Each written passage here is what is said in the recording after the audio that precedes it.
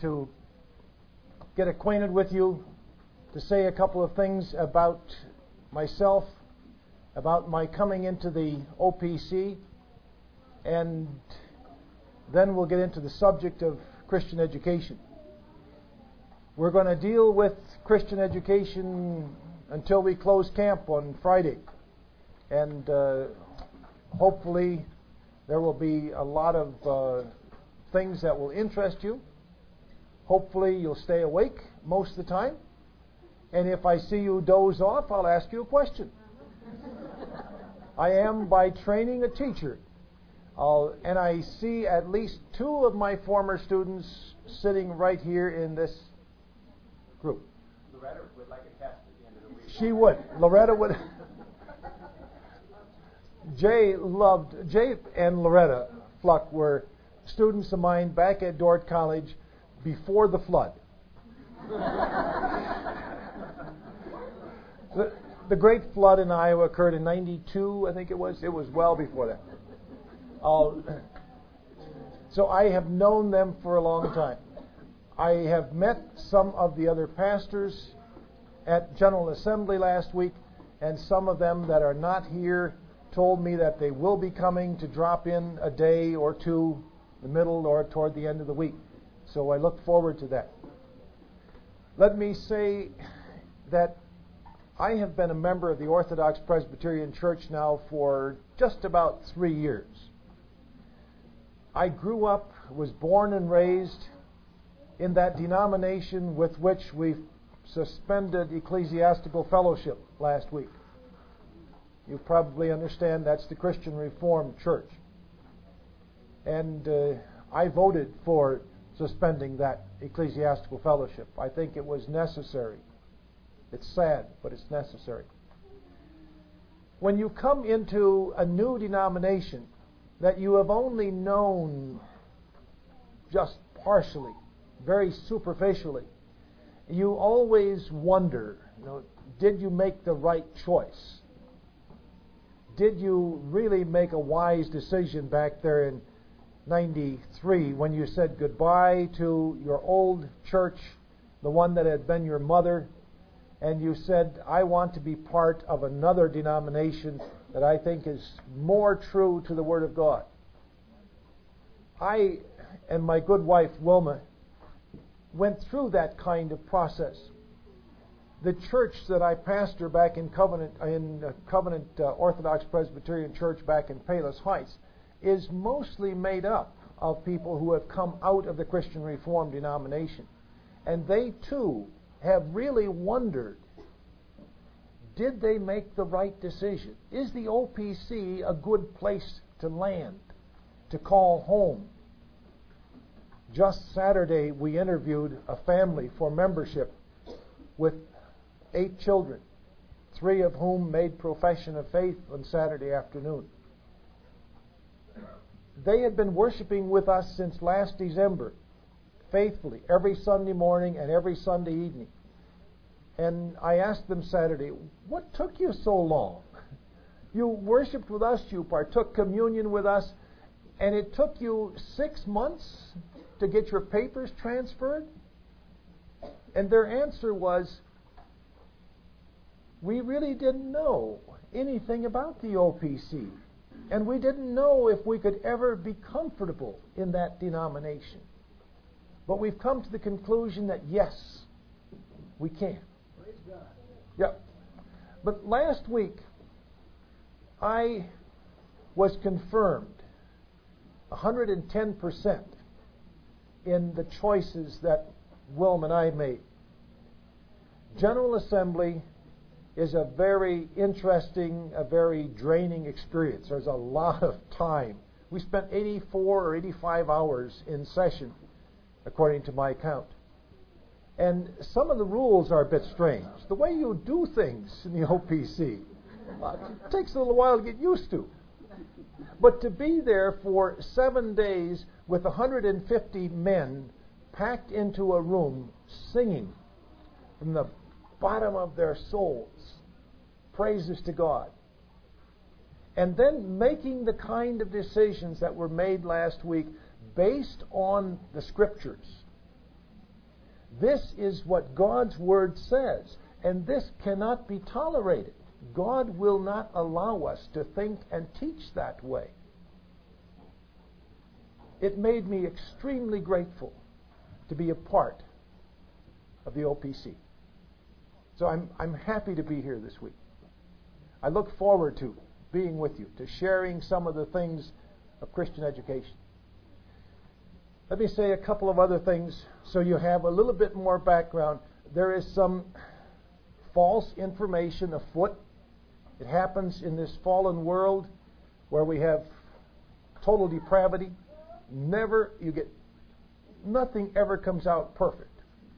And somehow, between Larry and myself, or Jay and myself, we got a little bit of information goofed up. I am no longer a faculty member at Trinity Christian College. There is no way in the world I could be a full-time professor and a pastor. Because being a pastor takes about 150% of your time. I do teach a little bit at Mid-America Seminary. I'm also an adjunct faculty member at Covenant College down in Chattanooga, Tennessee. But my work is basically pastor of Covenant Church. And I've been a professor most of my life. I'm enjoying the pastorate immensely. God is blessing us richly, and I'm really happy that I finally got into the ministry. Now, enough about myself. Let me say something about style. I can lecture to you. Where did the voice go? Not my style. No, it's not.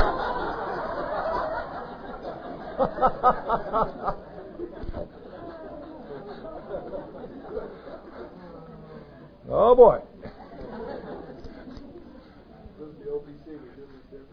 Yeah. I've noticed already. But I don't want to just stand up here and lecture to you all the time. Sometimes it will be necessary for me to outline things and to lay things out. But I really want to get you involved in the discussion and in the dialogue. I want tonight, for example, to talk about the meaning of the word education. And I don't want to just bombard you with a bunch of verbiage. I want to get you involved in the dialogue. And I don't know how we can do that as far as the tapes are concerned. But that's not really... If the tapes have gaps in them because they're not picking up your questions, and so, then don't... I can repeat it. Yeah. That would be one way to certainly help it. You ask a question, or if I prompt you to give an answer to one of my questions, and then I will repeat it so that it'll pick up on the mic, and hopefully we'll have some tapes that will be intelligible and practical. I also want to simply call your attention to the booklets that you've gotten, and to have you note in there that I'm going to follow the outlines that I've given to the committee. Our very first session this evening is what we have on page 1. And I've written some questions out that will direct our discussion. And then I hope you take the time to put some notes in there. So you can come back later on and say, here are some ideas, here are some thoughts, here are some answers to these kinds of questions. And hopefully they will be valuable to you in the future. I want to also make a couple of things very clear at the outset so that you don't wonder. I am, and always have been by the grace of God, deeply committed to understanding education on the basis of the Bible. I am firmly committed to the idea that God's Word is authoritative for all of life. I don't care what part of life you're talking about. God's Word has basic principles, guidelines that govern our thinking, that direct our thoughts, and should govern our actions. What I will do occasionally in the course of the week, in order to keep you awake, to keep you from drowsing or dozing off, I may once in a while play the devil's advocate. Jay and Loretta probably remember that. I may suddenly, without warning, start talking like the devil. I did that once with our young people at Covenant Church. And this one young fellow who was a 10th grader in high school, who wasn't really convinced at all that his family should have come out of the CRC and come to the OPC, said to his dad afterwards, "See, I told you it was a devilish outfit." But I got his attention, and he's happily a member now. I want to challenge you to think this week, to think principially about education. And I hope that I can make everybody, I don't care if you're as old as I am, and if you're as young as you folks here, I hope that all of you can think about Christian education. Now, I have given a title to this booklet. Some of you, let's see what's, we got Sarah Tuggy. Can you read the cover of the book? Show her the cover one. It says my name there, Dr. Norman D. Young, on, what is that next word? Very good. You've had phonics, right? What's the next one, Galen? Galen can read it. What's the next word?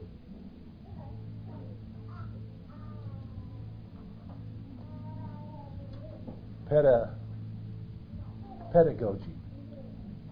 Transformational pedagogy. Wow. Nice, long, crazy handle. Right, Rachel?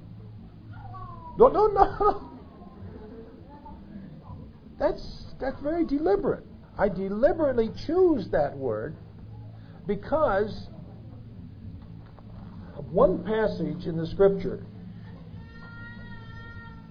that I have used as probably the one verse that has given me more direction, more meaning than any other part of the Bible.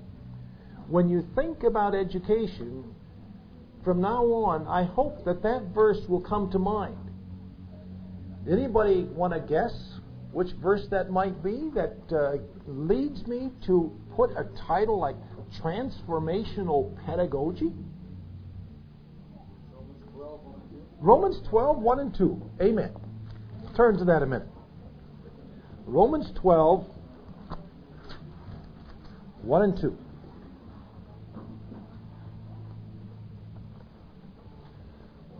Let me just remind you here that the Apostle Paul has been outlining all of the basic doctrines of Christianity. What Paul has been doing in this letter to the Romans is taking the basic doctrines of creation, the doctrines of sin, the doctrines of justification, the doctrines of predestination, and he's giving us a summary of all those basic doctrines. And then he gets through with summarizing those, and he says, therefore, in the light of all of those teachings of God, this is what you must do. This is the very first application of the gospel. And let me read those two verses for you. Therefore, I urge you, brothers, and we can add sisters, in view of God's mercy, to offer your bodies as living sacrifices, holy and pleasing to God, which is your spiritual worship. Do not conform any longer to the pattern of this world, but be transformed by the renewing of your mind. Then you will be able to test and approve what God's will is, His good, pleasing, and perfect will. Paul is saying there, don't imitate the world around you. That's easy to do. Imitating the world around us is simple as falling off a log. Imitating the world around us is like getting in a canoe and going downstream. You just go rolling along and you'll crash into the banks and you may tip over, but it's no work at all. But Paul says, don't do that. Don't imitate the world. Instead, be transformed by the renewing of your mind. What he's saying is that you and I have to be made over. To transform is to take someone that is defective, something that's all fouled up, and to rebuild it, to remake it completely. Trans, like in transcontinental, means across, all the way across. You have to be formed over again. Let me put it in a different way, one that will probably stick in your craw a little bit. You know what that means, to stick in your craw? It sort of sticks there in your memory and you can't get it out. What Paul is saying is that all of us, me and all of you, have to be changed. We have to be changed. What I'm going to suggest, and what I'm doing with this title, and it's very deliberate, is saying that when we think about education, we have to consciously, biblically think about changing people. Let me just project a little bit ahead. Suppose that I say to Bob Lee, I don't know you, Bob, from Adam. I just see your name there. But I say, okay, Bob, I'm going to start out with the assumption that if I'm going to educate you, I have to change you. You must be changed. What's your reaction going to be? Say, oh, quick, please change me. Here I am. Change me. Is that what you're going to do? No, I'm going to think I'm already educated and you have to be changed. Aha! That's right. You're a smart man. You catch on quickly. What I'm going to suggest during the course of the week, and I'm giving you just a little foretaste of some of the things I'm going to be talking about, is that if we're talking about changing particularly kids, they're going to resist. They aren't going to just say, amen, Dad, amen, teacher, do whatever you want to me. They're going to think of ways to skip school. They're going to think of ways to get out of that homeschooling class. They're going to want to do things that are fun instead of things that might not be so much fun. Right? Oh, yeah. When we get to that, I'll tell you some stories about Augustine. St. Augustine used to hate school. Parts of school. He loved parts of it too, but there were parts of it that he just couldn't stand. We're not going to talk so much this week about methods. I'm not going to give you 4 different methods of teaching phonetic reading, or how to teach speed reading, or give you 6 different techniques for teaching arithmetic skills. That's something that's legitimate, but you're going to have to look elsewhere if you're going to try to find those kinds of techniques. I want to deal in bigger issues, in broader issues that cover some fundamental questions that help us to understand the difference between Christian education and non-Christian education. Now, the first thing that we want to do, where we want to focus tonight for the time that's left, is on a definition of education. That very first outline asks some questions.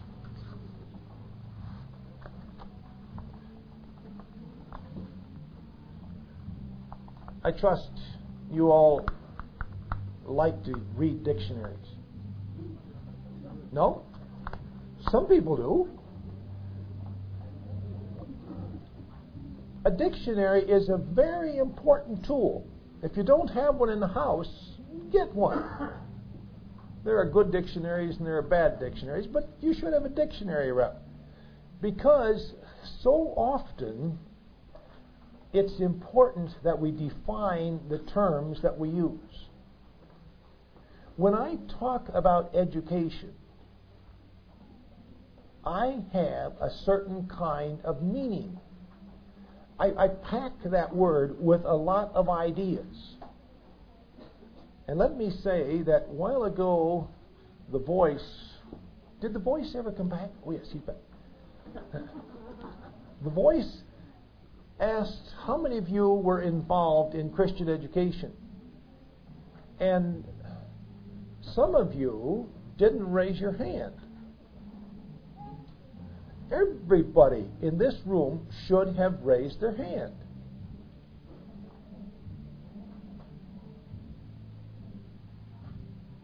You want to try it again?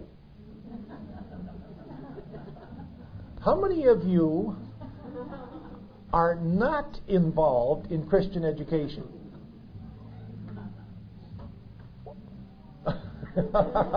You're not involved in Christian education. How are you defining education? I won't put you on the spot. But education is a term that is used constantly in our society. It's used in a very narrow kind of way that is not very thoughtful, and I must say that is basically secular. In other words, the word education has come to have its meaning apart from God. Most people do not define the term education in relationship to God. They always want to define it in terms of school. So I ask that question right away. Are education and schooling the same thing? Suppose that I have somebody here. Maybe there is somebody. Is there anyone here in the audience who has never been to school? Everybody's been to school. Even the young children. You've all been to school. Well, not all. You're too young. So, he hasn't been to school yet. Okay. There's another one back there. Good. You haven't been to school yet. So you...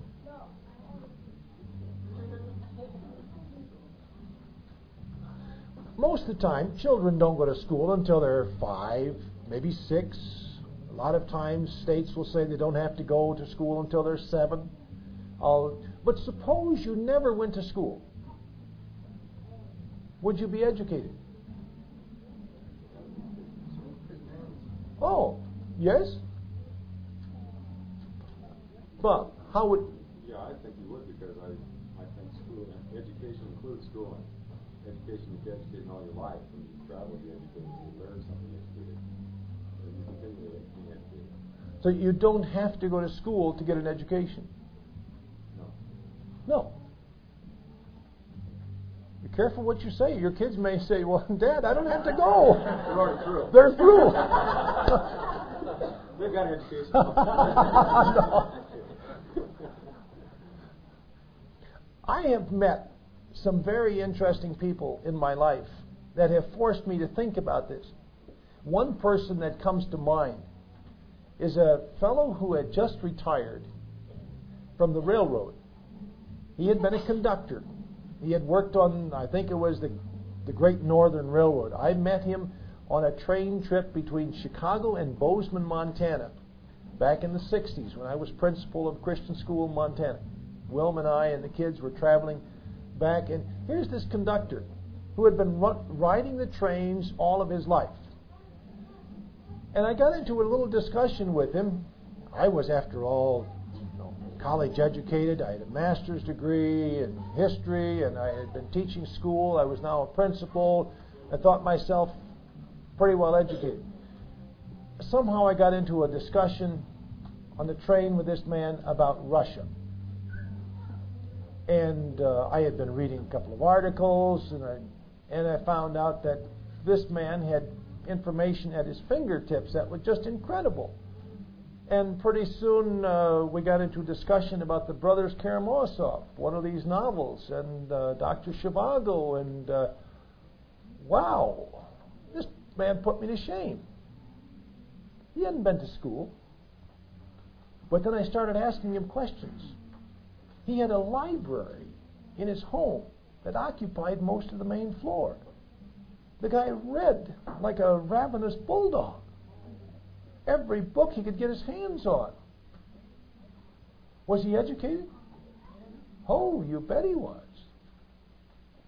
I've met a number of people like that. I've met people who have only been in school, in formal school, for 5 or 6 years. My father, who died a couple of years ago, had only gone through the 6th grade. Extremely well educated in very important matters. He loved to read. He loved to study. He loved to discuss. He didn't think he was educated. He wouldn't say, oh, I'm educated. I would say to him, yes, you are, Dad. You are very well educated. And then once he caught on to it, then he said, well, I must have a degree just like you do. So he would sign his name when he would write us letters. Henry DeYoung, P.F. He knew that my Ph.D. meant piled higher and deeper. Finally, I said, what's P.F., Dad? He says, a professional farmer.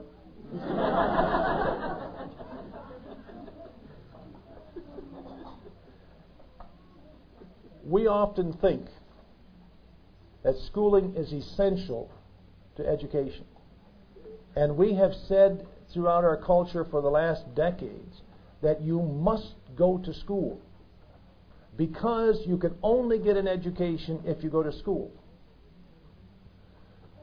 Thankfully, over the last 20 years, a lot of parents have challenged that and said, I think that our kids can get a better education at home. I think that they'll get a better education if they don't go to school.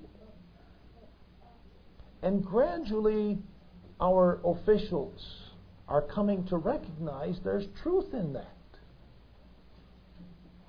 When we talk about education, let me just make one basic kind of distinction.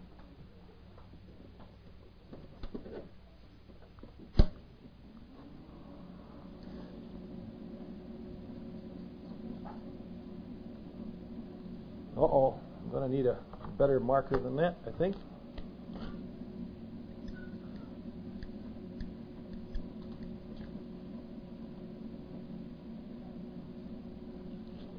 Is that going to, can you see that back there? Yeah. We're going to have to work on improving the quality of this.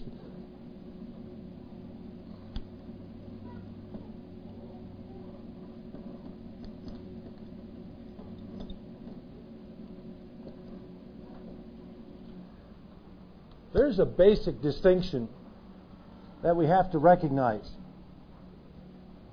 Actually, a very simple one. We can talk about formal education and informal education. Both of them are involving education. Schooling is formal education. Things that you learn outside of school are not formal, or we call them informal education. I learned as much in the dormitory room when I was in college, shooting the bull with my buddies, as I did in the classrooms with the professors. I have learned more about education over the years outside of school than I have in school. A lot of people aren't willing to recognize that. They're still saying, you must go to school, and if you don't, we're going to bring the whole force of the law upon you, and we're going to drag you kicking and screaming to school because you must go there. And I would say, no. The important thing is that you get an education. The important thing is that you learn what you ought to be learning. You can learn anything outside of school. You don't have to go to school. But there are some benefits to going to school. I'm not going to kick all the schools out. I'm not going to close the schools down. Don't get me wrong. Why do we have schools? When we talk about formal education, what we're doing is saying that we want to structure school so that your education formally is structured into blocks and segments. You get there at 8:30 in the morning or 8 o'clock, whatever time you start, and you have Bible class for the first 45 minutes. And then you break it off, and then you have English class for 45. And then you have history, and then you have science, and then you have other subjects. And you go from 8:30 until 3:30, whatever. And you go for 9 months or 10 months out of the year. It's all form. It's all structure. That's not essential. I can learn to read. In fact, a lot of children learn to read before they go to school. You don't have to go to school to read. It's very possible that you can learn it outside of school. A lot of parents don't push that, don't emphasize that, so they say, you'll learn to read when you get to school. And sometimes they do, and sometimes they don't. Just because you go to school is no guarantee you're going to learn to read. When you structure things, you have the opportunity to speed up the process. One of the things that we do when we organize formal schools is speed up the process so that we can learn faster. Our culture, our society is so concerned about time, about speed. You have to get through all of these kinds of things before you are 16 years of age. And the most important thing in life for high school kids is to learn how to drive by the time they're 16 years and 1 day. Is that what the license is in California? 16? You must learn how to drive by the time you're 16 because you need to have your own wheels. No, you don't have to. That's just the way we normally do things. There are many kinds of things that we learn better outside of school. I have become, in the last couple of years, a very strong defender of homeschools. Most academic material can be learned faster with a mother and children in a kitchen than they can be learned in a traditional classroom. Not everyone, and I'm not saying everybody ought to be homeschooling, but you can learn an awful lot with just a mother and a couple of children sitting down, and it doesn't have to be terribly formal. You may do it in a more casual kind of atmosphere. just a sidelight, one of the things that happens in school is that kids learn an awful lot of bad habits and bad ideas. Now, they can also learn bad habits and bad ideas at home. You don't have to go one place or the other to learn bad things. When we're going to define education, it's not only a matter of talking about formal.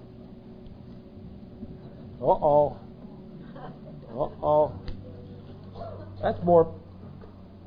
I just learned something. Somewhere on here it must say permanent. No, it doesn't. It says wipes off easily. Yeah. There's something else at work here which I don't understand. Let me get rid of that one. Where are my other ones here?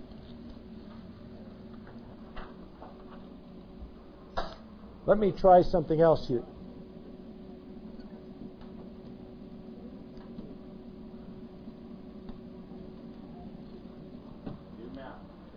New math. 2 plus 2 equals 5. I want to... No?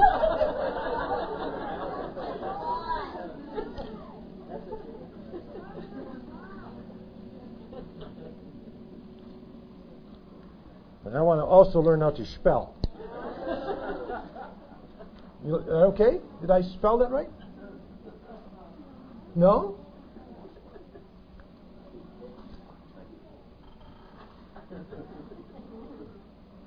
Suppose I learned something wrong. Like 2 plus 2 equals 5. You think that's wrong, right, Galen? You think so? You sure? What about spell? Is that right? Are you a German? Germans always slip C's in there. Spell? He's an H. Spell.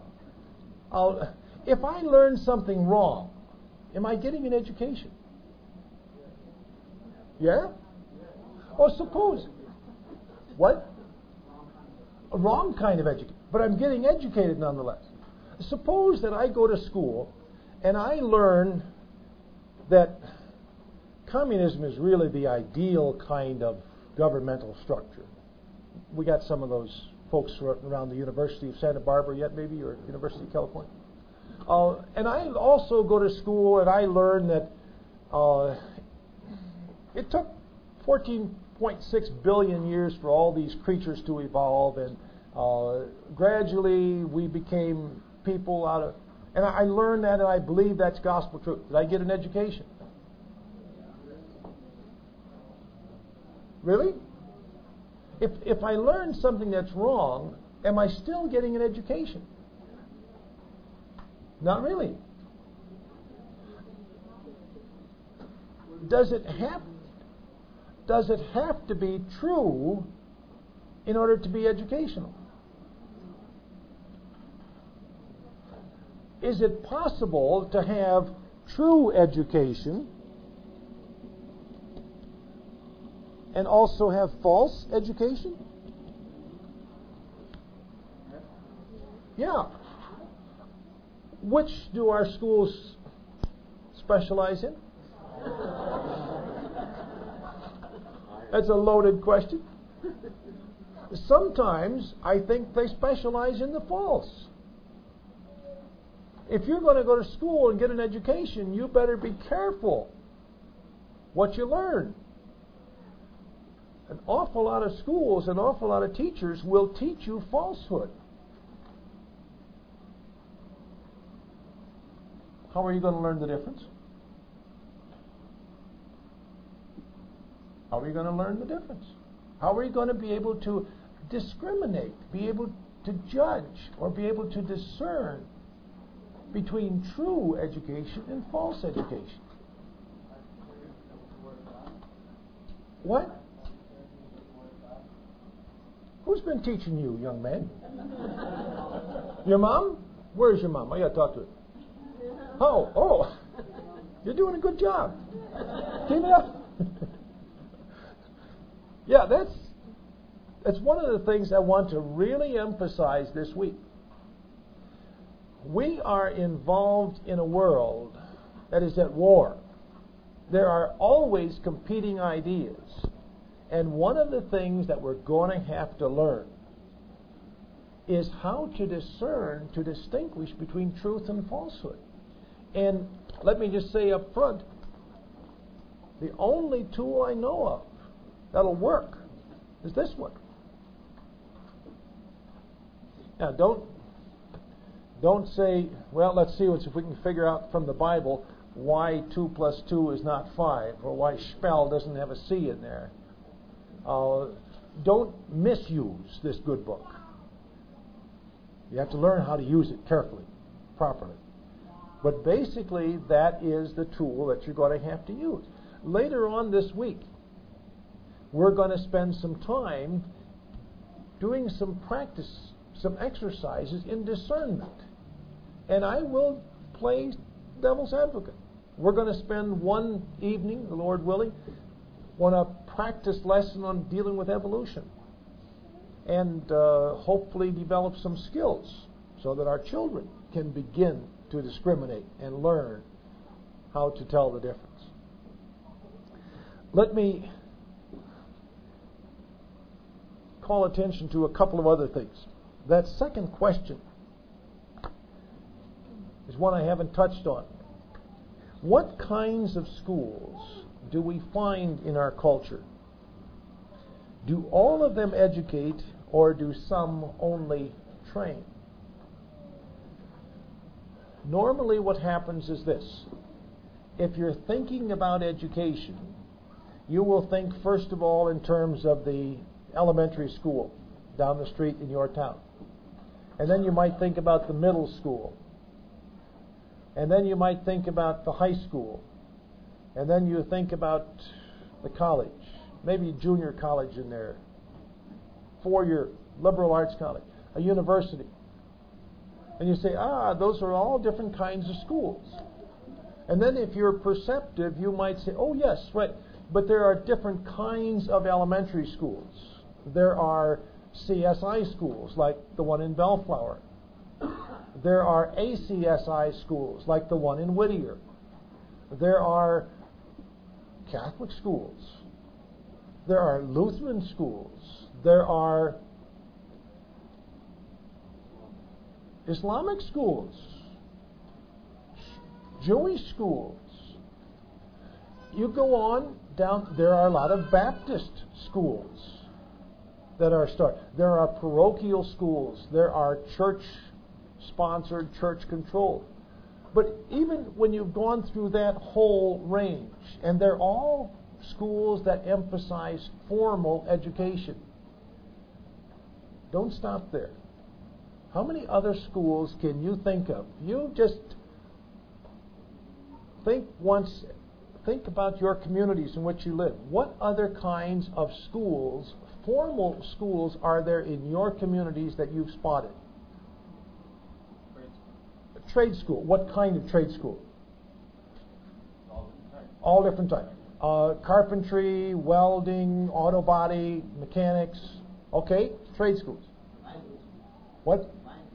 Language schools, like Berlitz schools. Oh, right, English language for aliens coming in. Second language, yes. Oh, free schools, of course. Martial arts? Who's taking martial arts? Martial arts schools. Okay, there are a lot of others yet.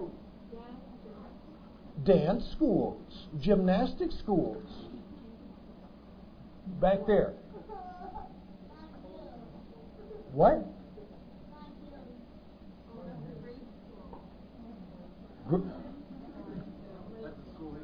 Oh, that's the school he's going to. Okay. Cooking schools, culinary schools, beauty schools, seminaries, nurses, architectural schools, dance schools, bartending schools, how to learn to be a bartender. taxidermy schools, where you learn how to skin a cat. Truck driving schools, sure, where you learn to be a truck driver. Fishing schools, where you learn how to catch trout. Tennis schools, where you learn how to play. May I interrupt a minute?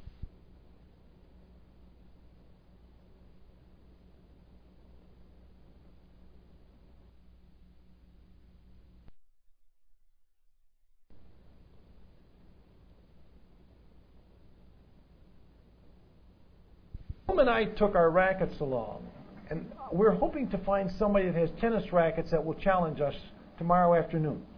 Anybody got some takers? Okay. That's not on tape. I also think you could add to that surfing schools. Could you go down to Huntington Beach and sign up for classes? There are computer schools. The School of Hard Knocks. We've pretty much all gone there.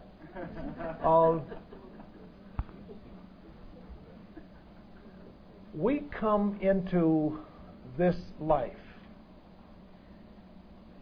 as babies. We're not very skilled. We don't know much. There's all kinds of things that we can possibly learn.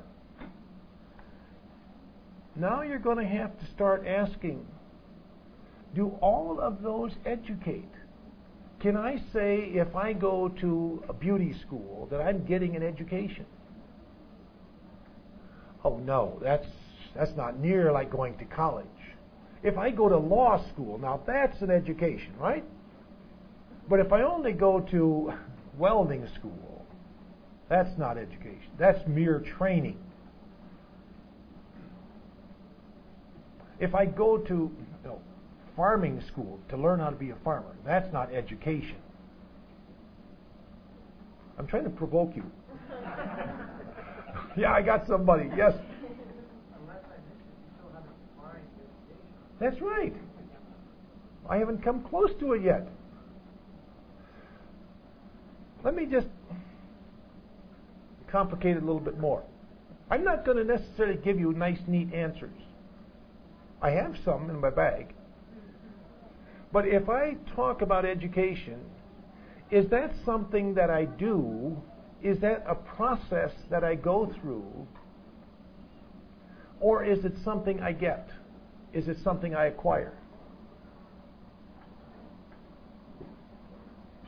Or is it both?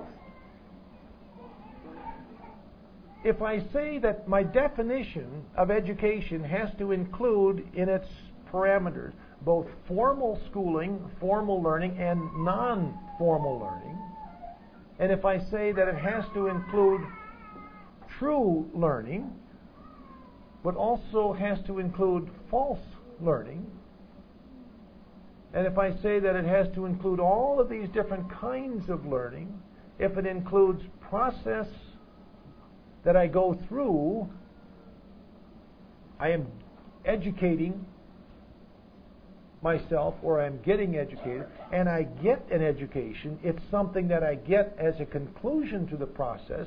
I've taken all of those things now, and I've said they all have to be part of, an essential part of what I mean by education. Now can we begin to define? Now can I begin to put a definition together? Let me give you one. And jot it down and chew on it. You may come back tomorrow and say, it doesn't make any sense to me. Maybe it won't. Maybe it'll resonate with you.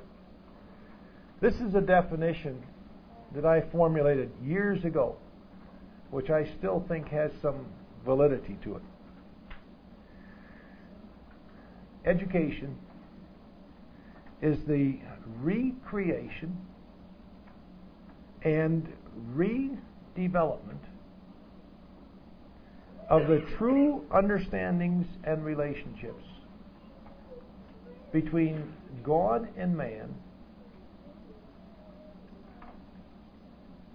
between man and fellow man,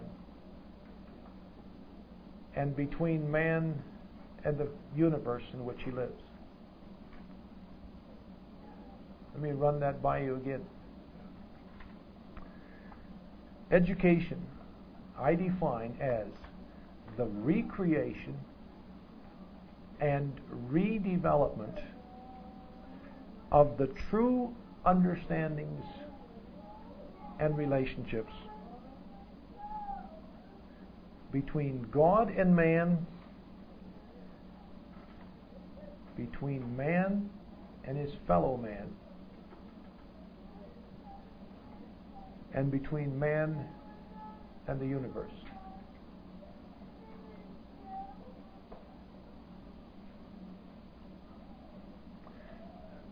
Let me just say also, when I make that kind of definition, I am saying that those kinds of things can, do, and should begin right after we're born.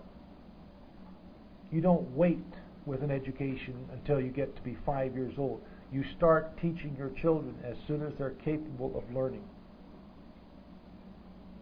And my education is still going on. And my education will continue until the day I die. My education will only be complete when I stand at the gates of heaven. John Dewey, who was a pagan, who had no use for the church, who had no use for Jesus Christ, was wrong on many, many, many things. But he knew that education had to include all of life. It begins when you're born and it continues right through to the day you die. In fact, I think it's perfected and completed in eternity. I don't care if you're 90 years old, you still can learn. You still will learn. God is teaching us. He's teaching me all the time. Let me say, too, in conclusion, that education ought to be true. It ought to be true. If we knowingly, consciously engage in false education, we are fools. And that we don't want to be. We're going to look tomorrow morning at that second subject, which is about philosophy. That's even worse. Do we even dare to talk about it? For right now, I think that's enough. For you to chew on, and I think it's time for refreshments. As far as I could tell, everybody stayed awake except for the possibility of the voice who may have taken a nap when he was outside for a brief time. Thank you.